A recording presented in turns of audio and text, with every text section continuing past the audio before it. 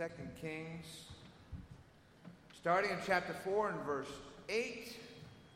And we're going to skip down a little bit later. How many are glad to be in church tonight? Amen? Got a smile and joy on the inside. Amen.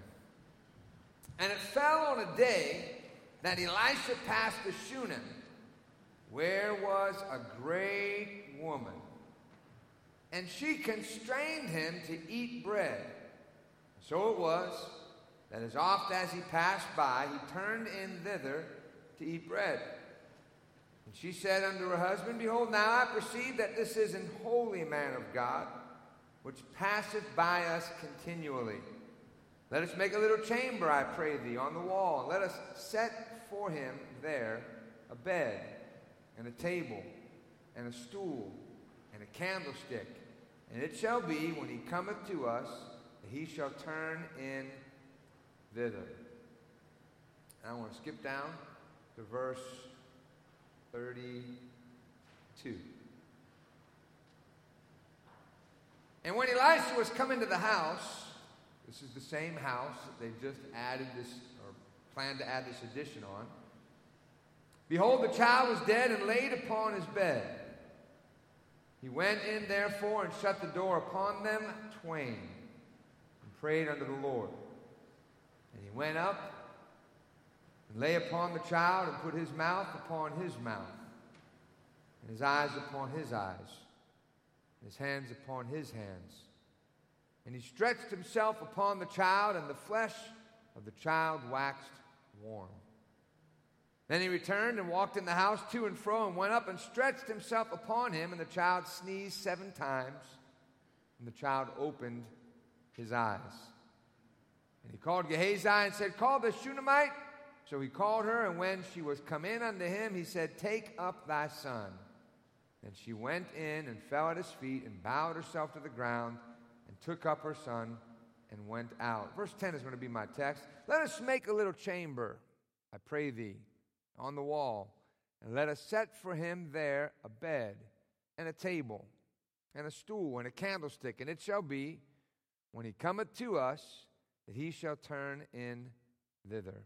I want to preach to you tonight with God's help on the birth, death, and resurrection of a dream. The birth, death, resurrection of a dream. Let us pray. Reverend Hill, sir, would you please pray over our messenger? Father God, thank you for the service, God. God, we ask that you would do all things, God, in this service according to your will.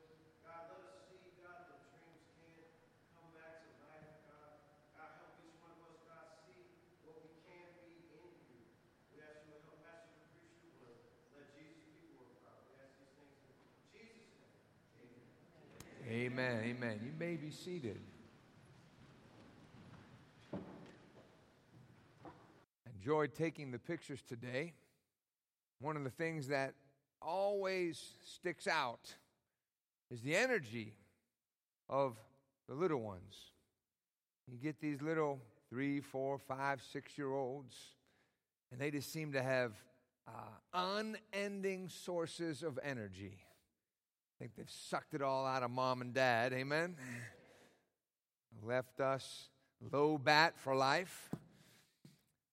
But they just have a endless source of energy and an optimistic outlook and an excitement about life.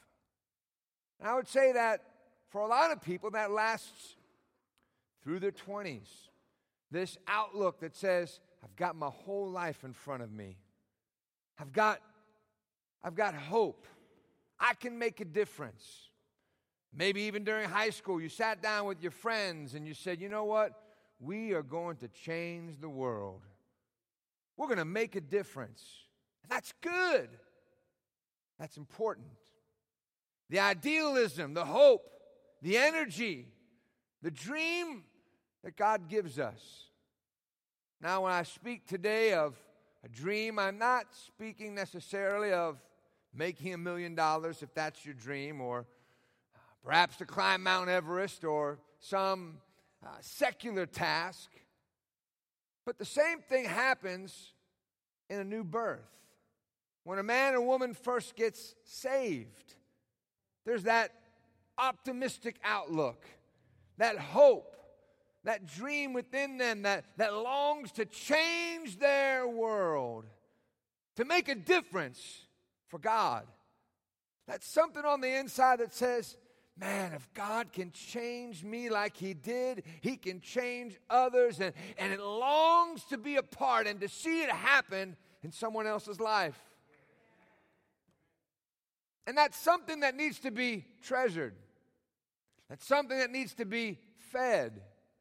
It's something that needs to be maintained.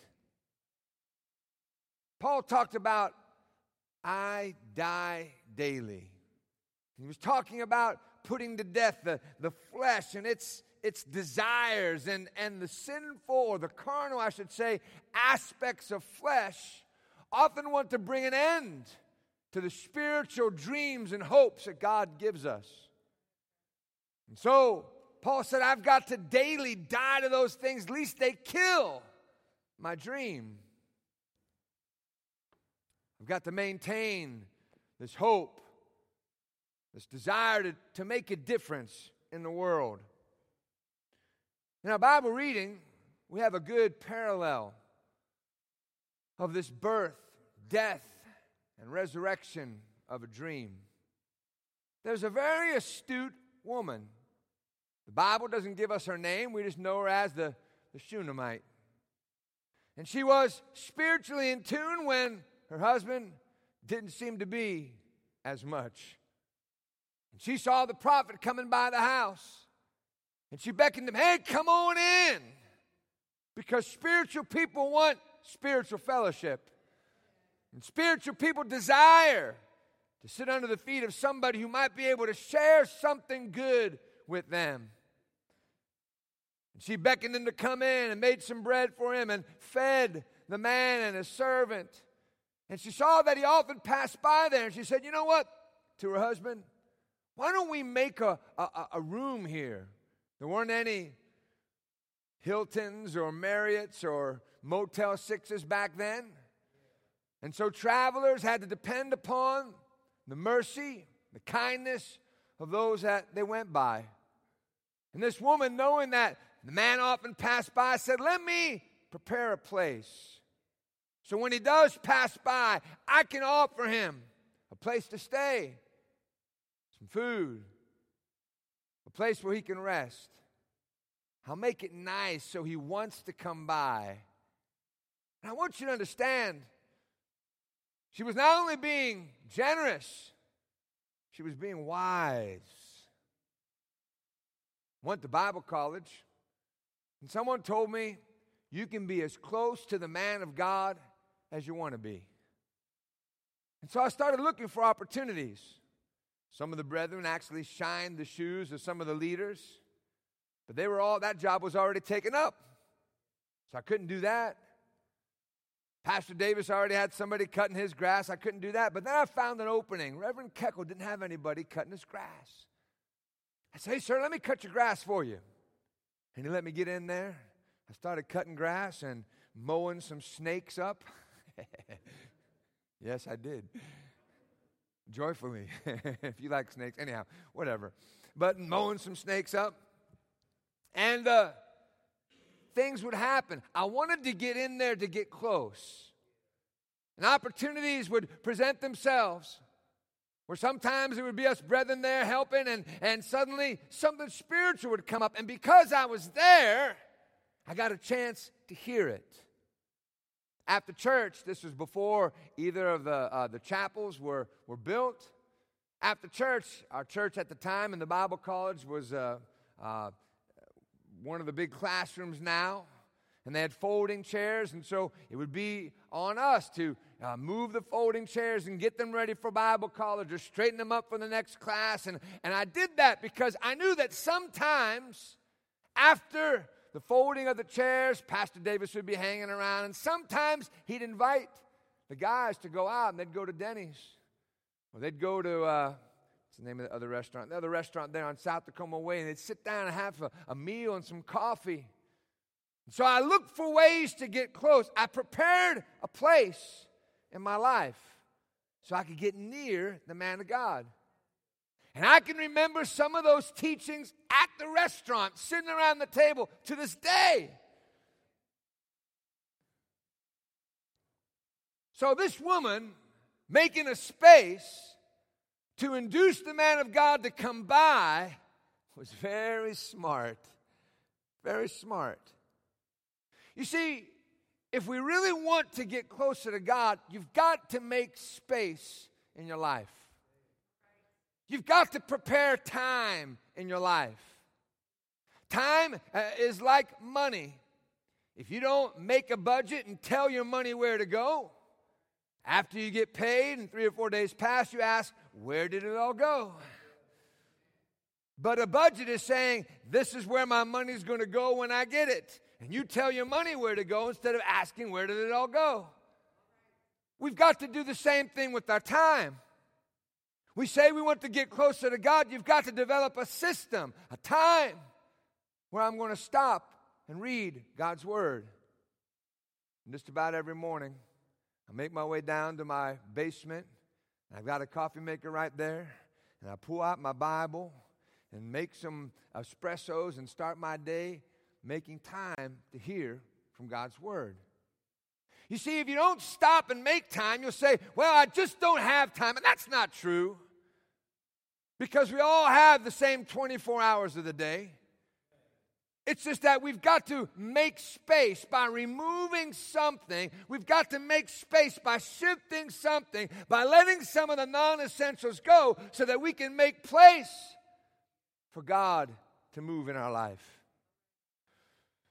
We have to make a way to get closer. Preparing a place or making space. It may be adjusting your sleep schedule. It may be to remove some non-essentials. TV and movies and endless scrolling on social media or the internet.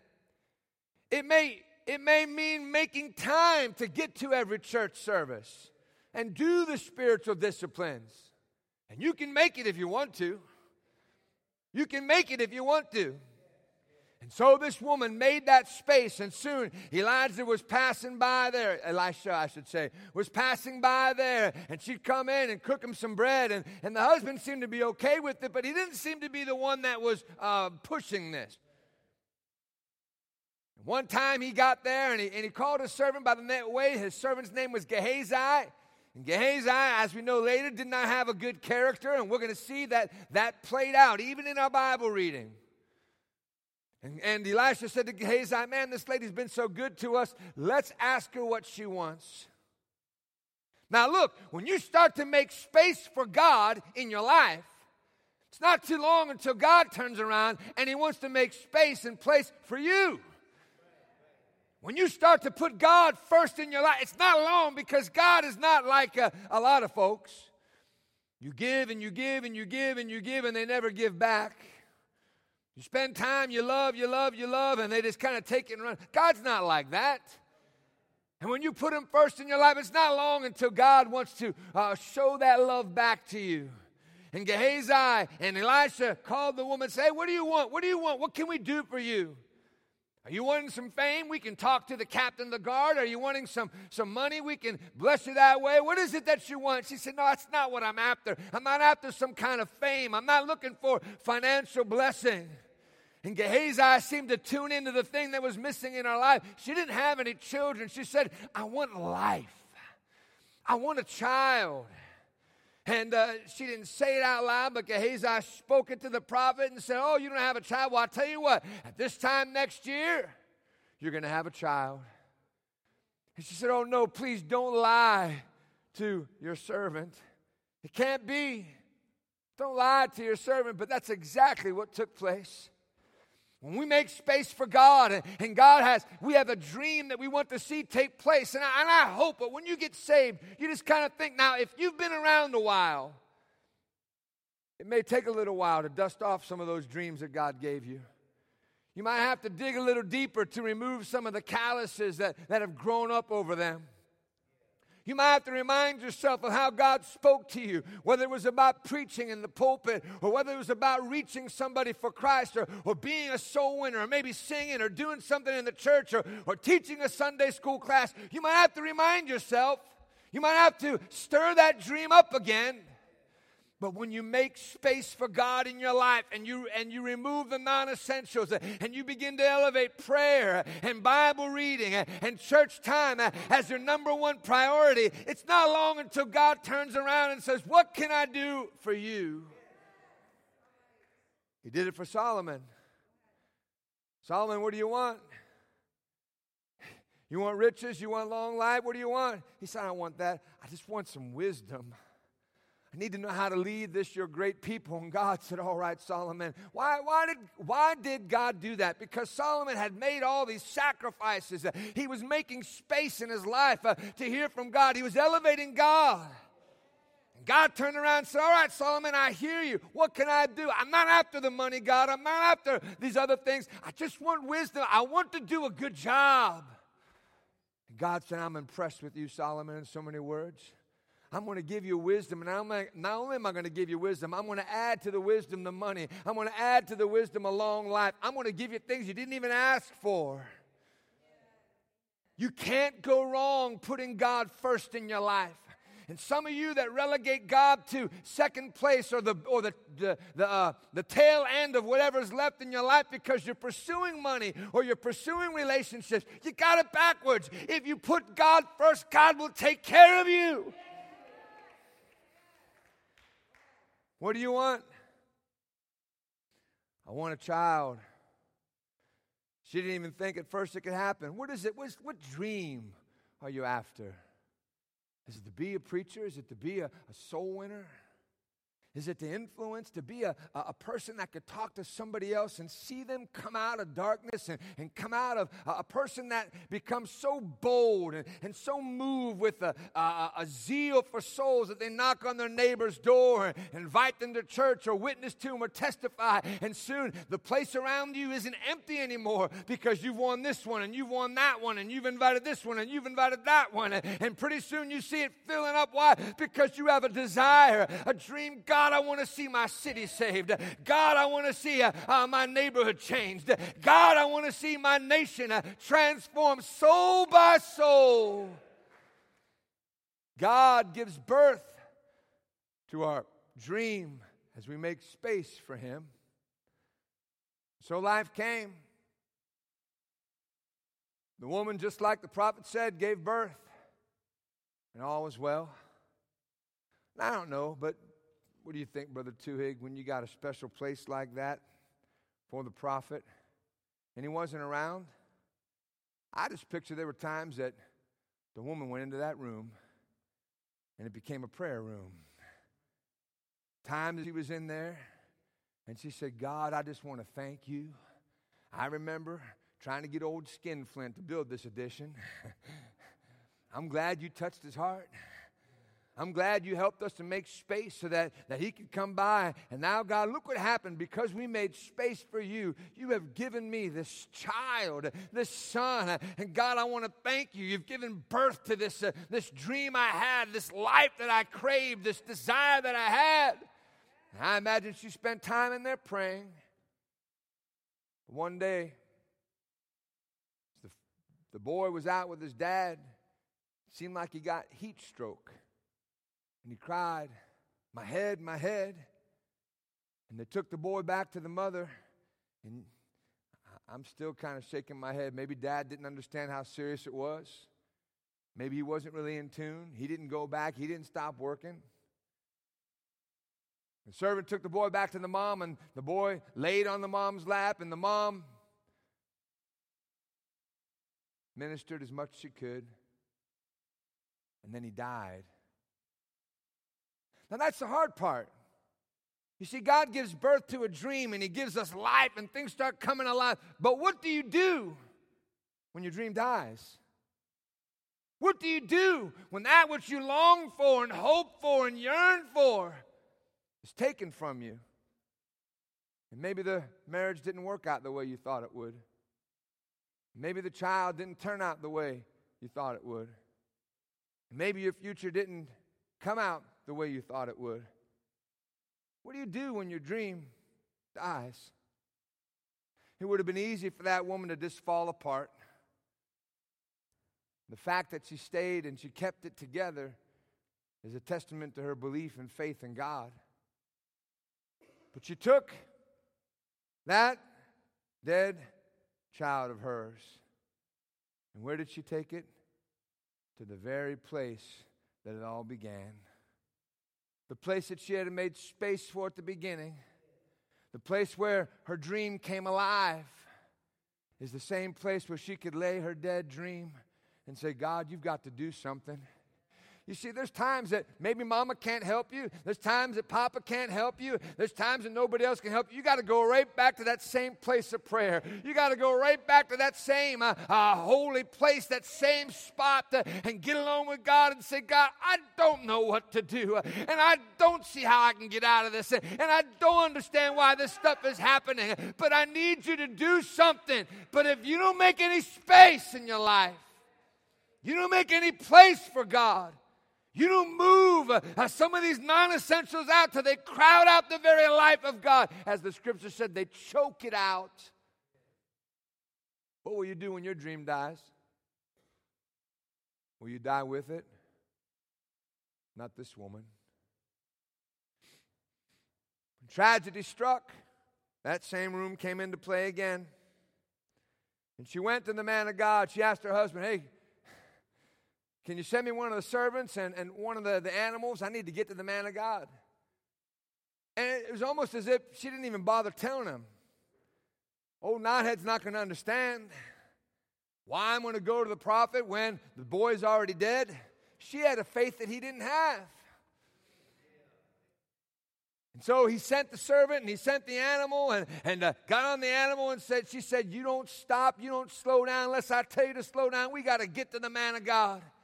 And they drove to where the man of God was. And the man of God Elisha saw them coming a long way off and sent Gehazi and said, hey, go ask, what's going on? Is it well with you? Is it well with your son? Is it well with your husband? And she said, it is well. But when she got there, she fell at his feet and grabbed his feet.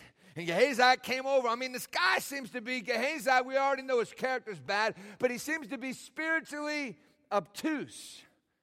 He doesn't know that this woman's, her very soul is in turmoil within her.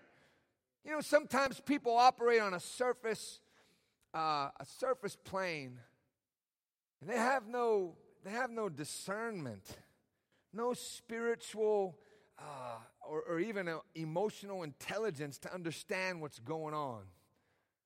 Are you still tracking with me? And Gehazi is like, man, let go of the prophet. And the prophet says, hey, wait.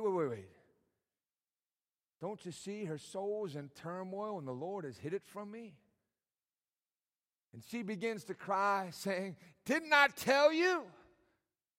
Didn't I say don't lie to thy servant? She tells him that the boy is dead. He tells Gehazi, here, take my rod and go lay it upon the boy's face. Don't stop, don't slack, you just go. And Gehazi goes and he lays it on the boy's face, but nothing happens. But the woman, she wasn't deterred. She didn't come for the servant of the prophet. She came for the prophet. She didn't come to the servant of the prophet. She came for the prophet. She didn't come for the servant of the dream. We didn't come, sometimes we mistake where our answer comes from. It doesn't come from the church. It doesn't come from the preacher. It comes from God. And you can get frustrated sometimes complaining about why the church won't do something for me or why the pastor won't do something for me. But it wasn't the church or it wasn't the pastor that gave birth to your dream or that gave life to you. It was God. And so when things don't work out, don't come back and blame and point the finger at the church or the preacher. Go back to God because God is the one that can do something about it. She wasn't going to settle for the servant. And good thing, because the servant came back, he didn't have anything. So Elisha goes. Now, there's a few little little wonderful gems and jewels in here. You know that most revivals have taken place because somebody told the story of a previous revival? And when they told the story of a previous revival, people became aware of what God could do, and they wanted it. And they began praying, and they began fasting, they began seeking God, and God gave them revival. Now we know that Elisha was the servant of Elijah. And we know that Elijah had experienced a similar situation before. When Elijah had been down by the widow in Zarephath, and we find that her son had died, that Elijah had stretched himself upon the boy 3 times, and the boy came back to life. Now, I can imagine that Elijah and Elisha, as they were spending time and they were ministering, there were times that Elijah would download into Elisha. Let me tell you what God did one time. One time, I was there in Zarephath, and God had provided for us, and this widow woman's son died. And God directed me. I didn't know what to do, but God directed me. He said, you go up and you lay on that boy. And you lay on that boy 3 times, and I did it. And Elisha, let me tell you something, the boy came back to life. God is a good God.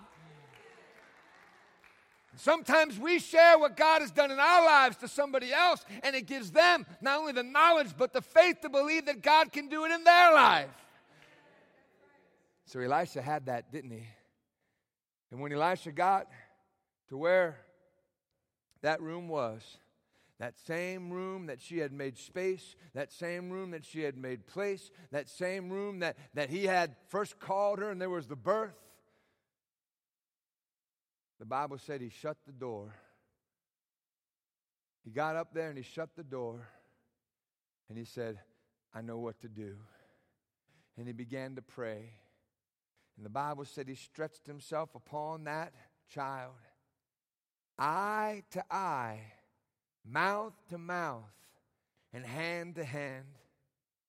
As I was reading and praying and meditating on this morning, and I thought sometimes my own soul seems to be dead. We all go through these seasons and cycles in life. And God, I just need you to stretch yourself upon me.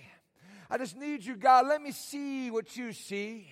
Let me breathe into me. Let me feel what you feel. God, give me your hands. I want that same infusion of life you gave me when I first got saved. I want that dream to come alive again. I want that unction and that calling to ring true in my life again. God, if it's died, let there be a resurrection.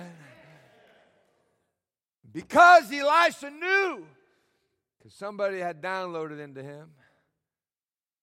Hey, sister, when you're teaching that Sunday school class, it's not just babysitting. Why don't you speak into them? Why don't you share with them what God's done? Why don't you understand it's more than just time kept corralling the Mohicans, but it's a chance to teach them. They don't make some of the mistakes that we made because I wasn't raised with a Christian Sunday school knowledge. Speak to them. Elisha had heard what to do. He shut the door. He prayed. Now, it's interesting. He stretched himself once, and then he got up. Let me read to you what it says. He went in, therefore, shut the door upon them twain, and prayed unto the Lord. And he went up and lay upon the child and put his mouth upon his mouth and his eyes upon his eyes and his hands upon his hands. And he stretched himself upon the child, and the flesh of the child waxed warm. So that's one time. Then the Bible said, then he returned. Now I'm sure that Elisha's thinking, all right, Elijah told me 3 times. And so one time he did, and then he went back the second time. And when he got up, he was shocked to see that the child started sneezing. And say, well, I guess I don't need the 3rd time, amen? And the child came back to life, and he presented the child to his mother. The dream was alive again. Hey, sister, I know you may think that, well, that dream and that hope and that idealism and that fire and that zeal I had in my youth seems to be gone. It seems to be I'm on the downhill journey. I'm just kind of coasting until God takes me home or until this life is over. No, don't settle for that. Get in somewhere. Shut the door. Start to pray. Stretch yourself and say, God, put your hands on my hands. Let me see. Put your eyes on my eyes. Let me speak what you speak. Let me speak faith. I don't want to walk around talking about how old I am and how this is going wrong and that's going wrong. Stop that junk. That's not what God wants us to do. The Bible said that in our old age that we would be flourishing. We would still be bringing forth fruit. That we would not, we're not going to wax weak. We ought to be stronger and stronger. Don't speak it. Don't believe it. Don't act it out. Don't settle. Some of you are 40 going on 98. 50 years old like you're 110. Over the hill, always talking about this is going wrong and that's going wrong. Because you always talk about it. It's almost like a badge of honor for you to be sick. Oh, I'm not feeling good today. Well, it's like every other day. You always say you don't feel good. You have faith for it. You might as well just be sick for the rest of your life. Not me, man. I like feeling good. Amen. So when something starts coming on, I said, man, I claim that divine health, Jesus. I lay hands on my sick. You said, whoever I lay hands on, they shall recover. I'm believing you for strength and vitality. I want to be alive all the days of my life. I don't want to be, we're not finding fault with folks that may experience difficulties. But man, I don't want to be when I'm 80 or 60 or 90, bent over and unable to do anything. Let me be full of strength. I want to be like Joshua, who said, as I was then, so am I now. I'm just as strong as I was. Let me be alive and vital to the day that God takes me out of here. And I believe a lot of that is what you convince yourself. You think you're going to be weak and decrepit, snap, crackle, pop, Rice Krispies, and complaining about your arthritis and complaining about your gallstones and complaining about this and complaining about that. Man, stop that stuff. Give glory to God. Thank God that you're alive. Thank God that you're able to come to church. Thank God you're able to do something for Jesus. Matter of fact, I just believe that the more you do, the more God will give us energy to do something else. I'm almost done. Get ready, musicians. We were talking recently with Reverend Keckle. He was talking about how Pastor Davis had asked God for some money, not for personal use, but for the ministry. And he was praying, and he was, I think he was driving down the road. And he said he asked God for this money and for the ministry. He said, God, give me this amount of money, give me this amount of money. And then God spoke to him. He said, well, you haven't spent what I gave you yet. Why should I give you any more? Use what I've given you, and then I'll refill it. And Pastor began to understand, okay. And he began to put it, instead of just saving it and letting the inflation eat away at it, he began to use it for the work of God, use it for the ministry, and God kept on blessing and kept on refilling. Now, I believe that's the way it is with our life. Use your life. What are you saving it for? What are you waiting on? Use that time and that energy and that brain and that body to do all that you can while you can. The birth, the death, and the resurrection of a dream. What do? When your dream has died, shut the door, get alone with God. Let God stretch himself upon you and wrap you in his love and bring you back to life. But let me tell you something. I can't do it for you. And you can't do it for me. I can pray for you, and I will, and you'll pray for me, I hope. But when it comes to your resurrection, you've got to be the one. Whatever it takes. Lock yourself in a closet, go out in the garage, find that spare bedroom, make space, and say, God, I'm going to stay here until you bring life again. Would you bow your head, close your eyes? God, I thank you. I know how relevant this is. In our youth, dreams and hopes to change the world, to do great things. And then life just seems to try to break us. And God, if the dreams and the desire and the fire isn't what it used to be, God, let there be a resurrection. Let there be a reviving.